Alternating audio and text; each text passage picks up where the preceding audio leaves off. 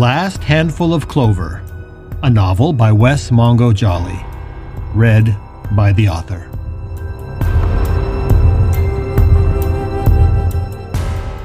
Book 3, The Stone in the Stream.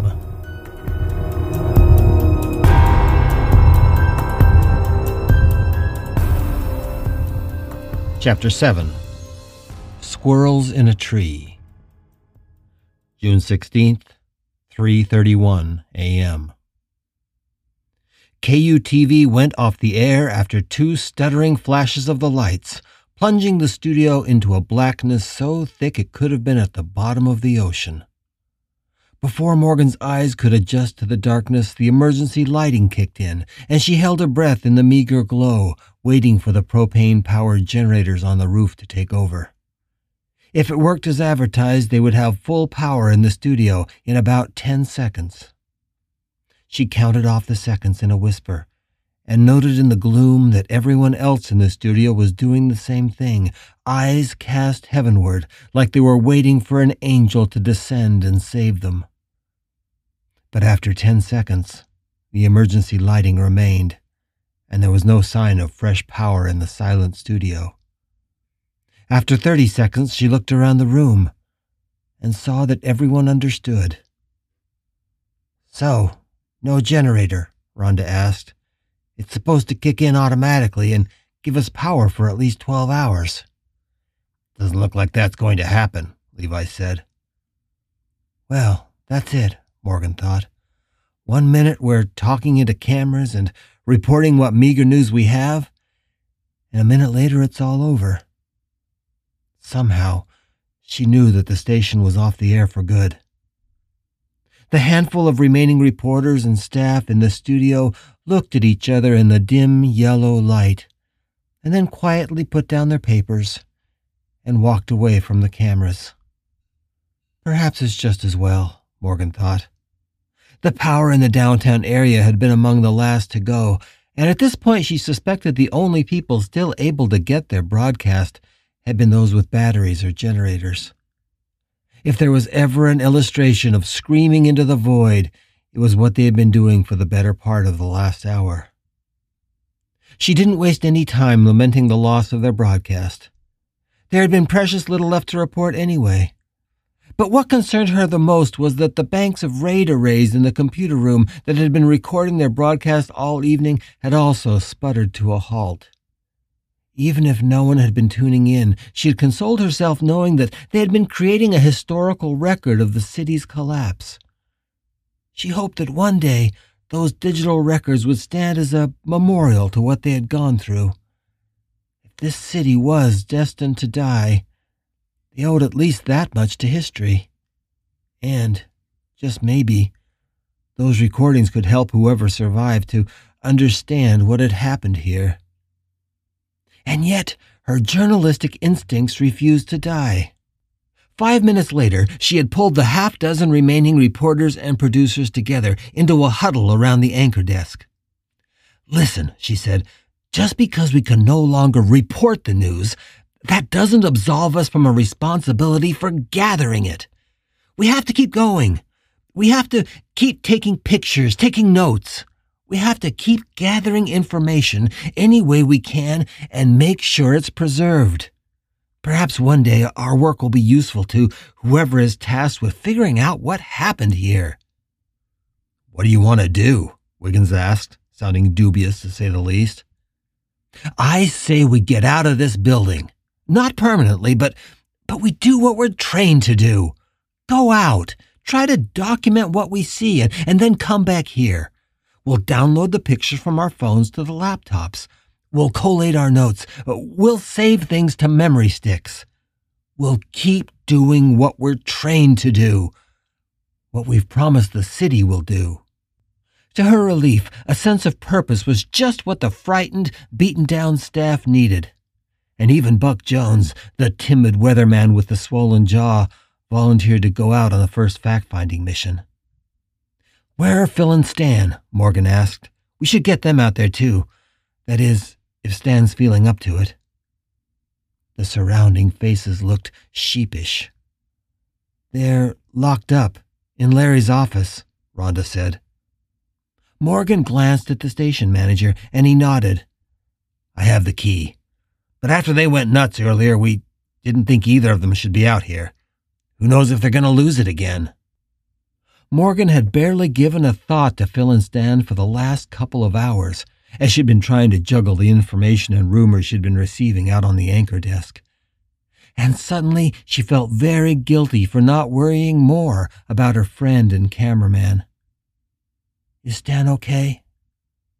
Morgan, I don't know, Rhonda said, guilt reflected in her eyes as well.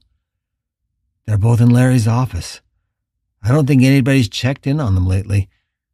To be honest, I think we're all afraid to go in there. Suddenly, what Stan had told her about his experience flashed through her mind. What had he said?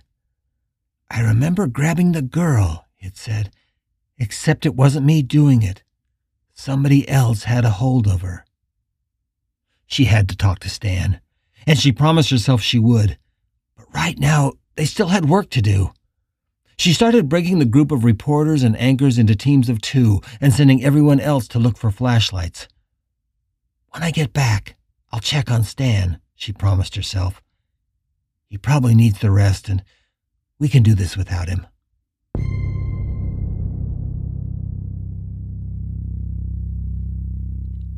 The elevators no longer functioned, of course, and the stairwells quickly lost their emergency lighting and ventilation, becoming as dark and fetid as a mine shaft. Getting down the 20 floors to the street below would be a cumbersome and frightening trip, even with flashlights. Nevertheless, at 3:25 a.m., 5 different teams of reporters and photographers went out into the darkness, promising to be back in the studio by 5:30. They would take what pictures they could in the time they had, record voice notes, and then return to the newsroom before the juice in their cell phones failed. Only 3 of those 5 teams returned, and what they brought back was terrifying.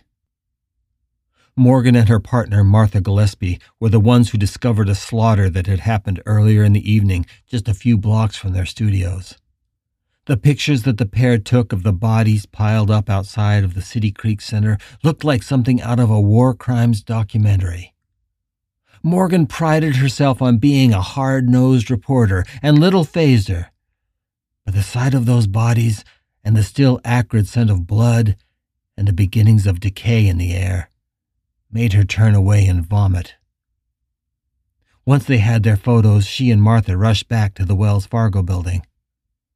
20 minutes later, a second team returned, reporting that they had got as far as the Capitol and that there didn't appear to be anyone there. The building was deserted. Wherever the governor, the mayor, and the emergency managers had gone, they had done so some hours before. The third team to return reported that a group of survivors just to the east had holed up in a car dealership, and when the reporters had tried to approach them, a man in combat fatigues and a girl no older than 12 opened fire. They fled, but all either of them could add to the story was that the dealership appeared to be filled with crying children. At the agreed-upon deadline of 5:30, 3 teams had made it back to the 21st floor. What happened to the other 2 teams? Morgan doubted they would ever know. But their successful forays had been valuable. Besides gathering more facts for posterity, their trips down the dark stairwell had shown them that their building had become its own little island amid the chaos.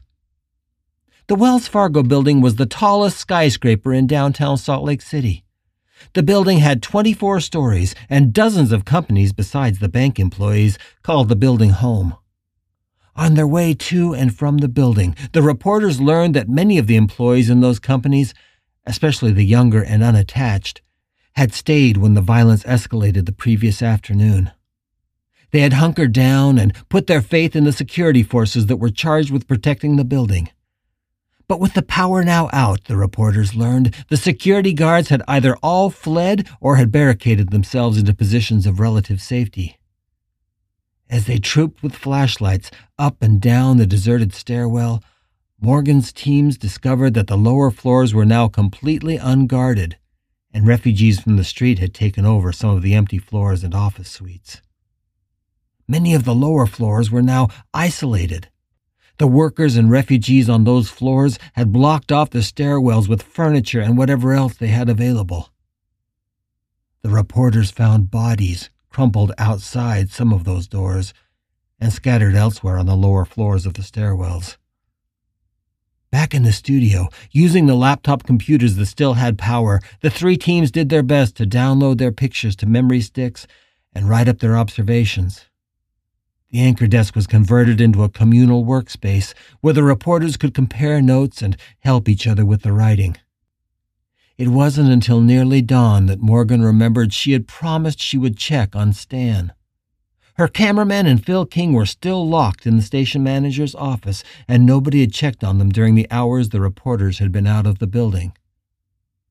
Quietly, she excused herself from the gathering in the dark studio and found Larry in the conference room with Rhonda. She didn't ask, but simply demanded the key to his office, and he relinquished it without too much fuss. When she opened the door, it was still dark outside. She could see through the expansive windows that the light of a new day had reduced the sky to just a few stars, and the blue-gray above the Wasatch told her that dawn was not far off. Phil King was sleeping on the floor under the windows, and she could see Stan's outline on the couch against the far wall. "Stan?" she whispered, leaning down and touching his hand gently. But the hand was still and cold. She gasped and then shook her friend more vigorously. But she already knew the truth. Sometime in the last few hours, Stan Kirchner, her loyal cameraman, had died. As she looked upon the cold gray of his face, Morgan wondered if he had died from his grief after killing the intern as much as from his gunshot wound. But the couch was soaked in blood, and the smell of it was rank and coppery. The bandage had done little good, and Stan had not bothered to alert anyone that he was bleeding to death. Perhaps, Morgan thought, he died of despair. I'm afraid he won't be the last. She stayed with his body as the sky brightened and watched the light slowly paint his gray and sallow features. Eventually, just before the sun crested the Wasatch, she left him there. She did not wake up Phil. She just quietly stood and then left the room, locking the door behind her.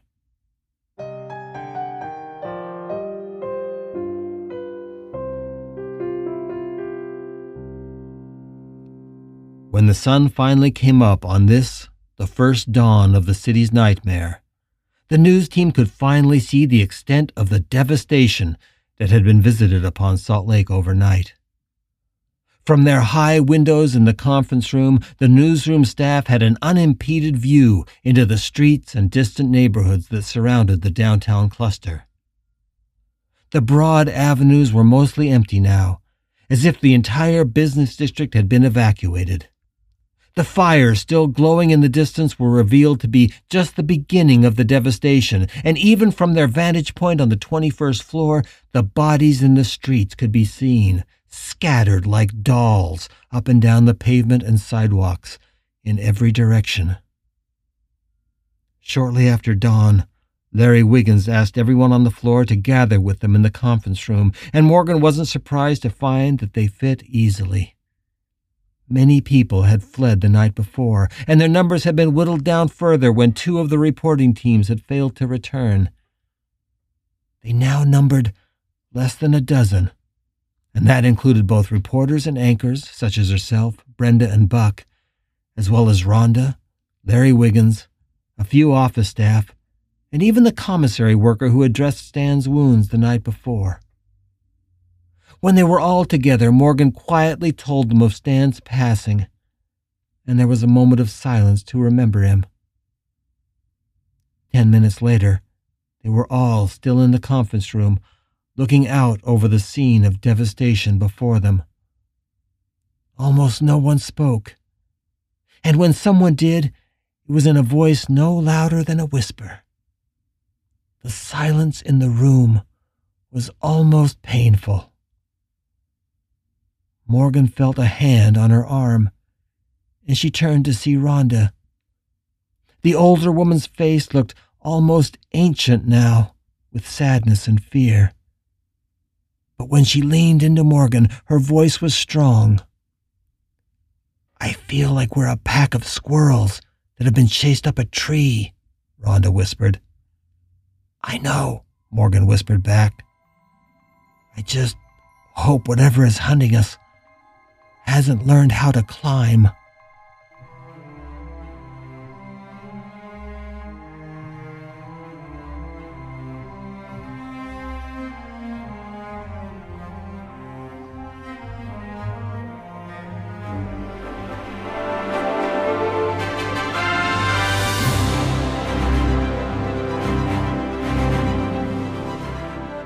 You're listening to The Last Handful of Clover, a novel by Wes Mongo Jolly.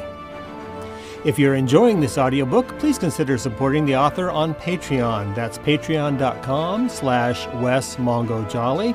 And for more information, check out the author's website at wesmongojolly.com. That's WESSMONGOJOLLEY.com.